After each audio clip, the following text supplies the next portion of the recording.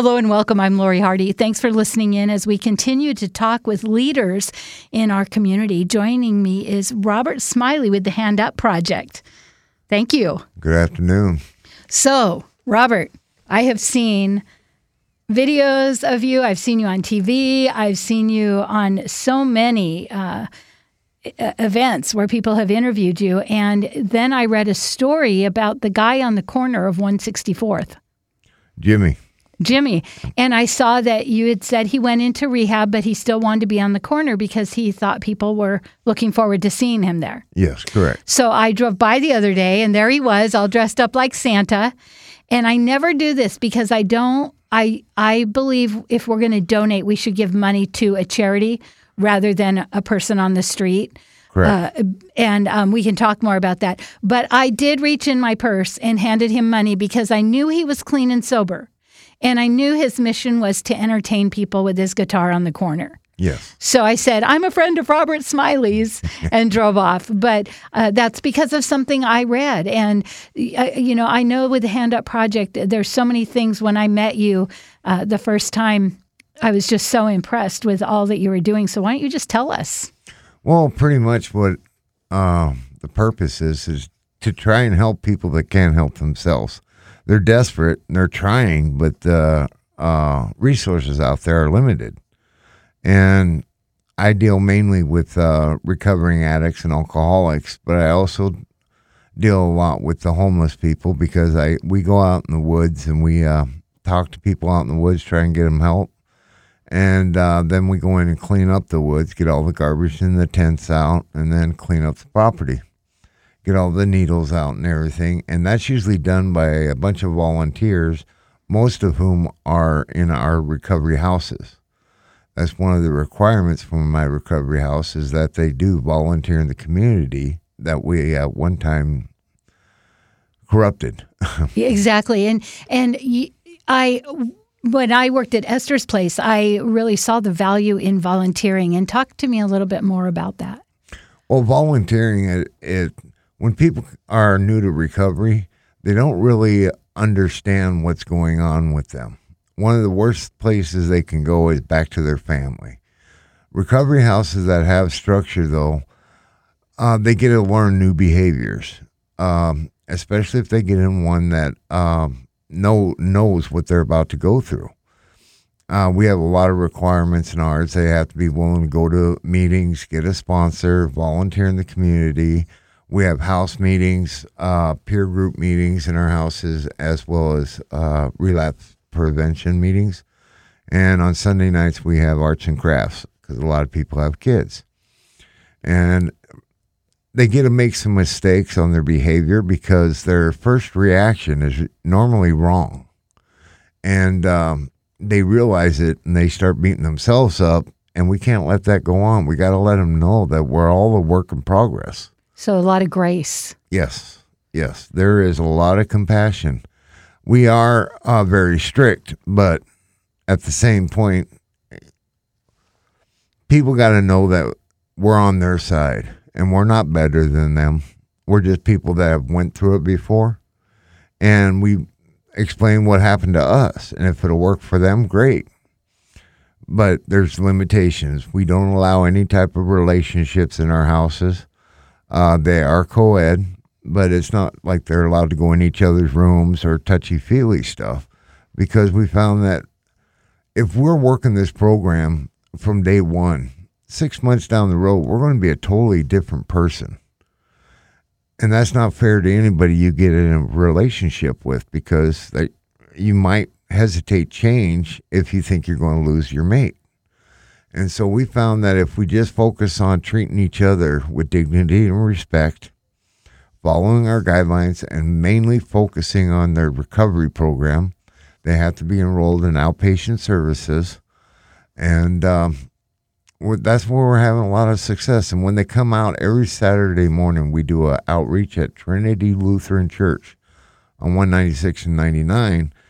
And they have the shower truck from DJ Rav, and they have Shower to the People show up, and they put on a hot meal, Neighbors in Need, and they have clothes they can pick up and haircuts. But mainly, the people in our house get an opportunity. We have a table set up to volunteer and talk to the people that are showing up there. We know them and they know us. And when they're ready, they know we'll do whatever we can to help them. But until then, if they need a ride to like a doctor's or they need to get an ID or a voucher or whatever, well, we'll assist them in it because we want to maintain the close contact for when they are ready. And then the people in the house that are volunteering there, the volunteer servers or dishwashers, they get to see people. And it's funny, but once you got like 30 days under your belt and you meet people that you've been on the streets with, you view them totally different. And there's a lot of compassion, a lot of gratitude, and it's just a very emotional experience that we love watching. That is so cool. Tell me about a typical day for you, because I see you posting on Facebook, and I know that you just get calls, you take calls. Yeah. So what's a typical day like? I'll wake up and do my own meditation, trying not to answer the phone or anything for about a half hour and do my, meditation.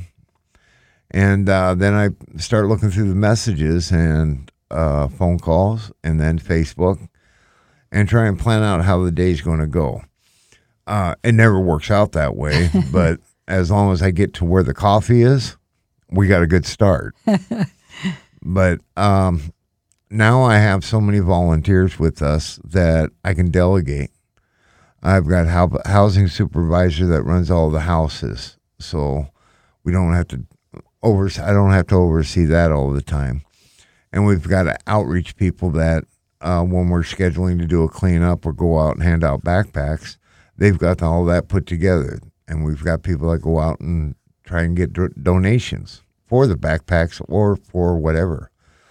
We are a nonprofit. We are 100%. There's no paid positions in our organization.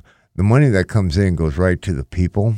And right now, a lot of it is hand warmers. I've got a young lady that makes these mats, sleeping mats out of grocery bags. Wow. Plastic bags. I've seen those. That's awesome. And it helps separate the people from the ground. Mm-hmm.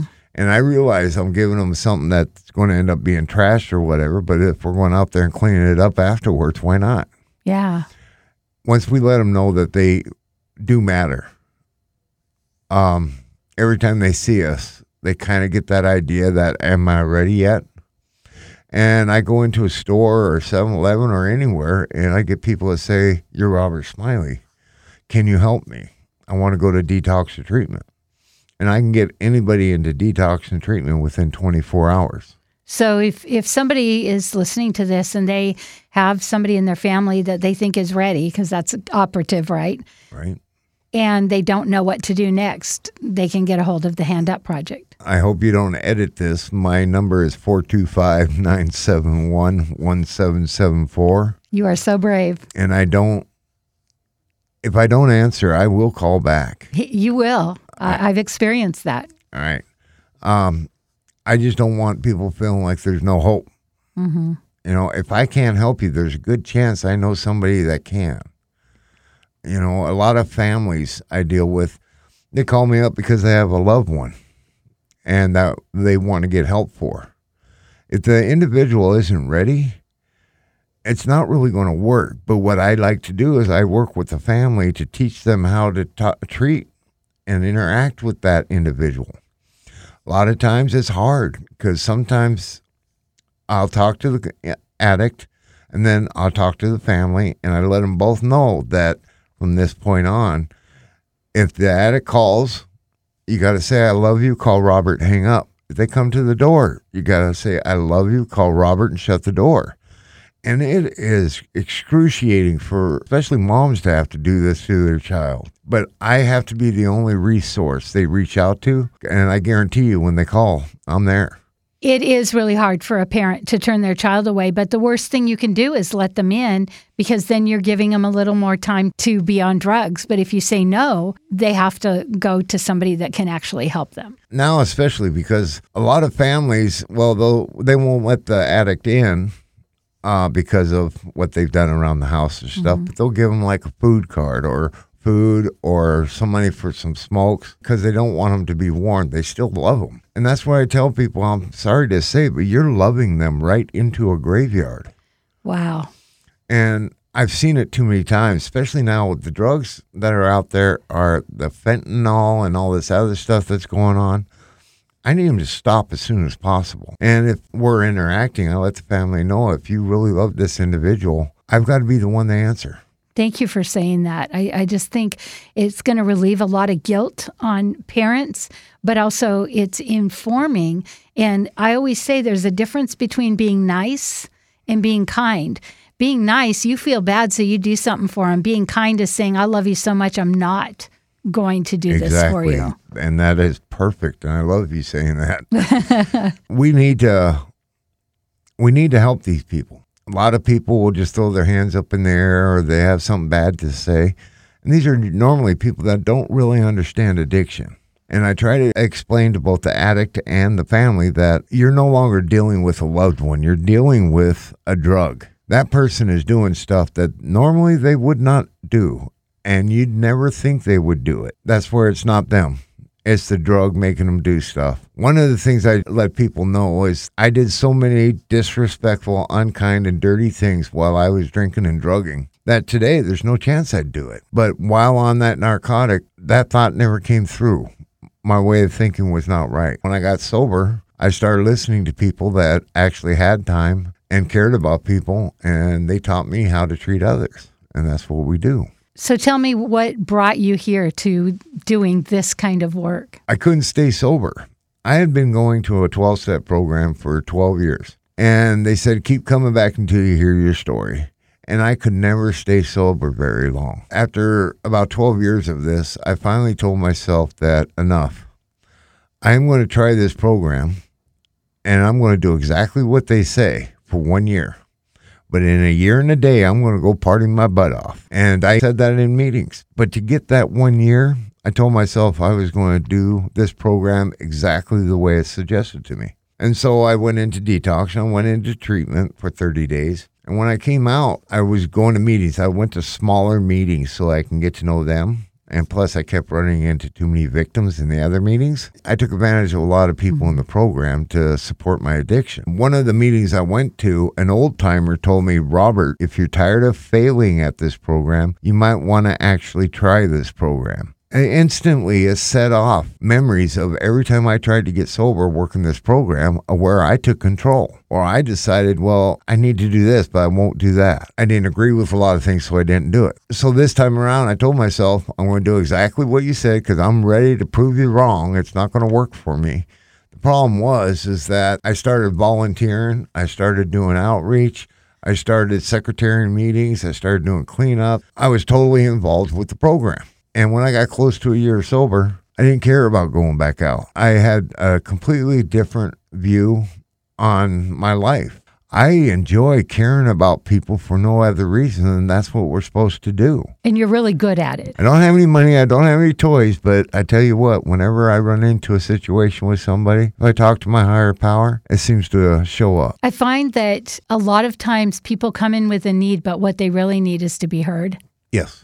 And you're a good listener. Now, when I asked you about your day, what I was getting at is I see on Facebook you post, hey, I'm trying to get someone to detox or rehab right now, and I don't have the funds to do it. Right. So how does somebody, if this is on their heart, how do they help you out with this? Well, they can go to our website and click donate, or they can join me on Facebook. I send them links, and I try to just show all the money that's coming in and where it's going to go to, because it takes like over $100 to get people to Port Angeles. And that's where you take them. I like to take them there or Skagit Detox up in Burlington. When people around here, it's hard to get somebody in right away. Yeah.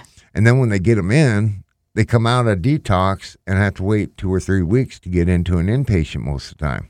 These two organizations, then when they're done with the detox, they'll get them into inpatient right away without any gap. And they also allow the clients, when they come in, to smoke, have caffeine, and sugar. The reason why I found that to be very important is simply because when I went into treatment and they didn't allow me to have any of those things, When I came out, I'd have a cigarette with a cup of coffee and sugar, and physically, my body just relapsed. And then my mind soon followed. I know smoking's not a great thing. Caffeine's not great for you. Sugar.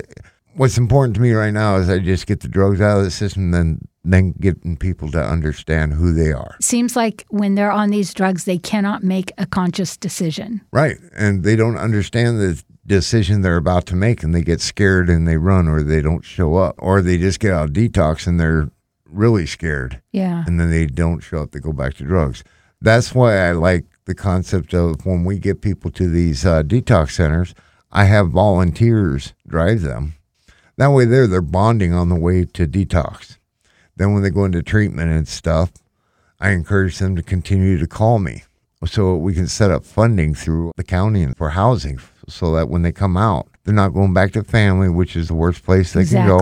And they're not going to the streets. They're going right into a house. It's very rare to find places that will accept taking somebody in without actually having funding available. I don't really care. If they successfully complete detox or treatment, I know I'm going to be able to find them funding somewhere, and so I take them in. What's really amazing about what you do is if someone's ready, you take them. And I know the frustration in the cities in Seattle and Everett is that someone says, I'm ready. We make all the phone calls. They have to schedule an evaluation. Then they have to wait for detox. Then they have to wait to get in. And by then, they've already lost their clarity they had for a minute. And what they will tell us as people who are trying to help, they'll say, well, just tell them to use until we can get them there. Exactly. And that feels horrible to me. That's a ludicrous point of view. One of the most ludicrous, and that's a big word for me to say. It is. But somebody will comment, well, if they want it bad enough, they'll go through it. Stop that. Right. Knock it off. That's somebody that doesn't really understand addiction. When people make the decision they want help, they realize they're going to go into some chaos. And they're hurting inside. They can't be left alone. They can't be pushed aside. They've got to have somebody that's going to stand there with them and let them know that I don't want anything more than, to see how I can help you. And as you say, somebody other than family. The pattern with family I found is that they'll get out and the family will love on them. They're just let them do the thing because they're doing such wonderful things. Right. And then when they start working programs that they start facing some of their old behaviors, sometimes they will run to drinking or drugging. And the family will suspect that, but they don't want to say anything because they don't want it to get worse. It's going to get worse. And you'll just call them out. I've seen you do that. Yeah. We've got to be sincere. Addicts know that other addicts can see what they're doing, how they're doing. If we can be connected with them, just when we start seeing these signs, we can support them. And it's not a one-way street because those same people are asked to support each other. I love that. So they get well, then they turn around and they help somebody else back up. Correct. And my way of thinking is I've always been one of those that has a great idea for everybody else, but not for myself. And I know most addicts and people believe the same thing about themselves. So I just throw down the curtain and say, okay, I'll listen to your suggestions, you listen to mine. But I only do that with people I know are sincere about their recovery and care. We're not here to get laid. We're not here to get paid. We're here to get another day sober. When you are in this community and you have your people all around you, you're all holding each other accountable.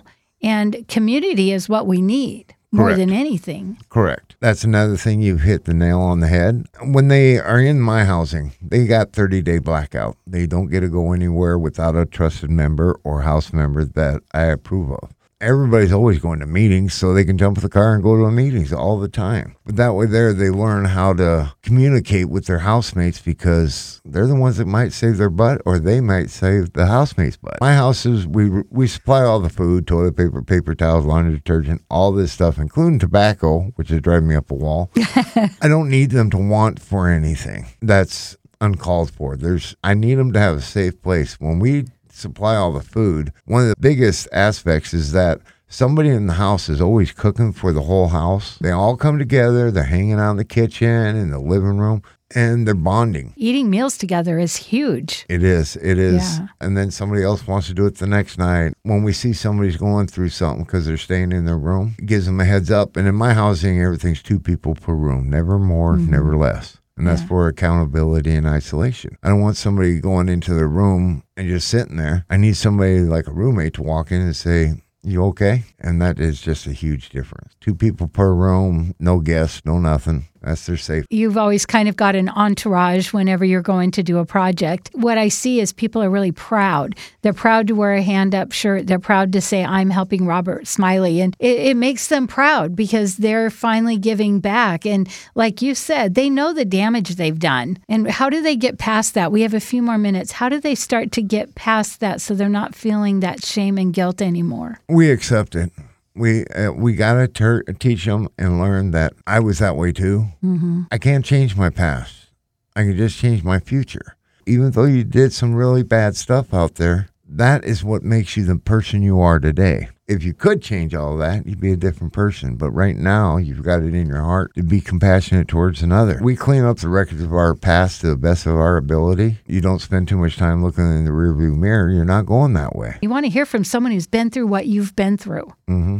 And I think that's why what you do is so great. When somebody calls you, you follow through, or you send somebody to follow through to talk to them. And like you said, even if they're not ready, now they know. They know they have a phone number. If you maybe have a child that is going through this and they're not ready, calling Robert, he can help you understand why it's so important for you to keep the door shut until they're ready. Especially when the addict gets to the point they realize they're not going to get any help, and then they turn on the you never loved me, you never cared, you want me to die. And this is just heart-wrenching for families to hear this. Mm-hmm.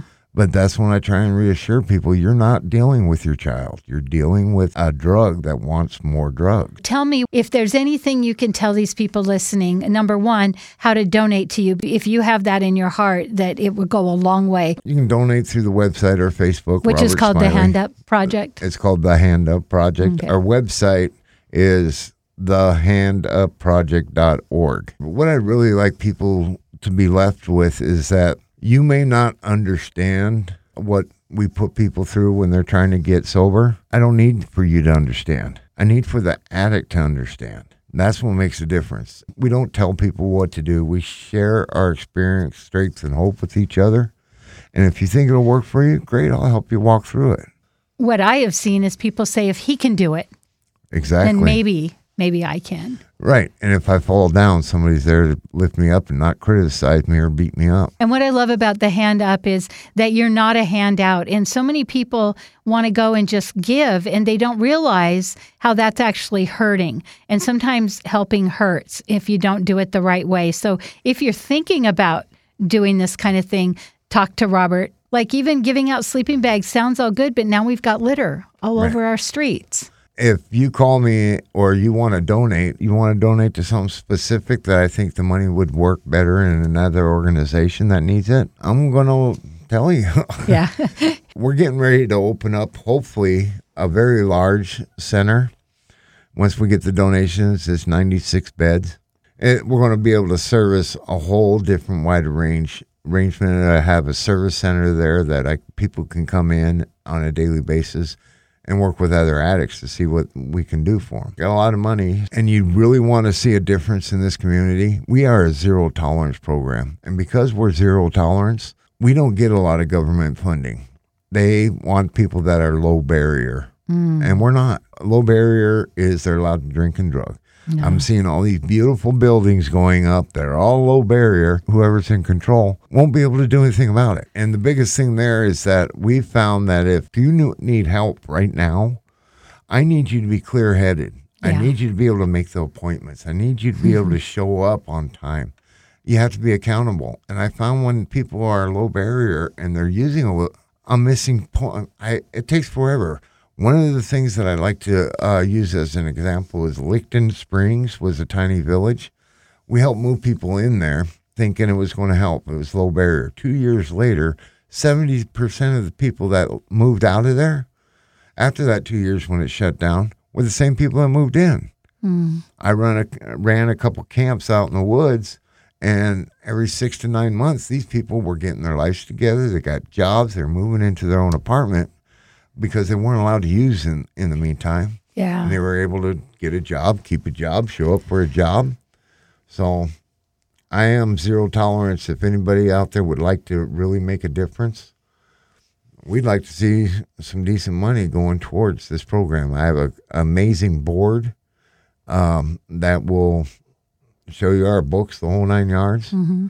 But we really need zero tolerance. Yeah. There just isn't anything out there. Yeah, I agree with you. And we're talking with Robert Smiley from the Hand Up Project. You can find his website is called The Hand Up Project, or on Facebook, and that's where you see him in the car with an addict. He's saying, "Hey, I'm trying to get him to detox." And I love it that you have, one after another. They go to detox, they get into rehab, and then they get into housing without any time in between, and that makes such a big difference. I'm Lori Hardy. Thanks for listening today. We hope you've learned something new. I know I have. Join us next week as we continue to talk with people that are making a difference in our community.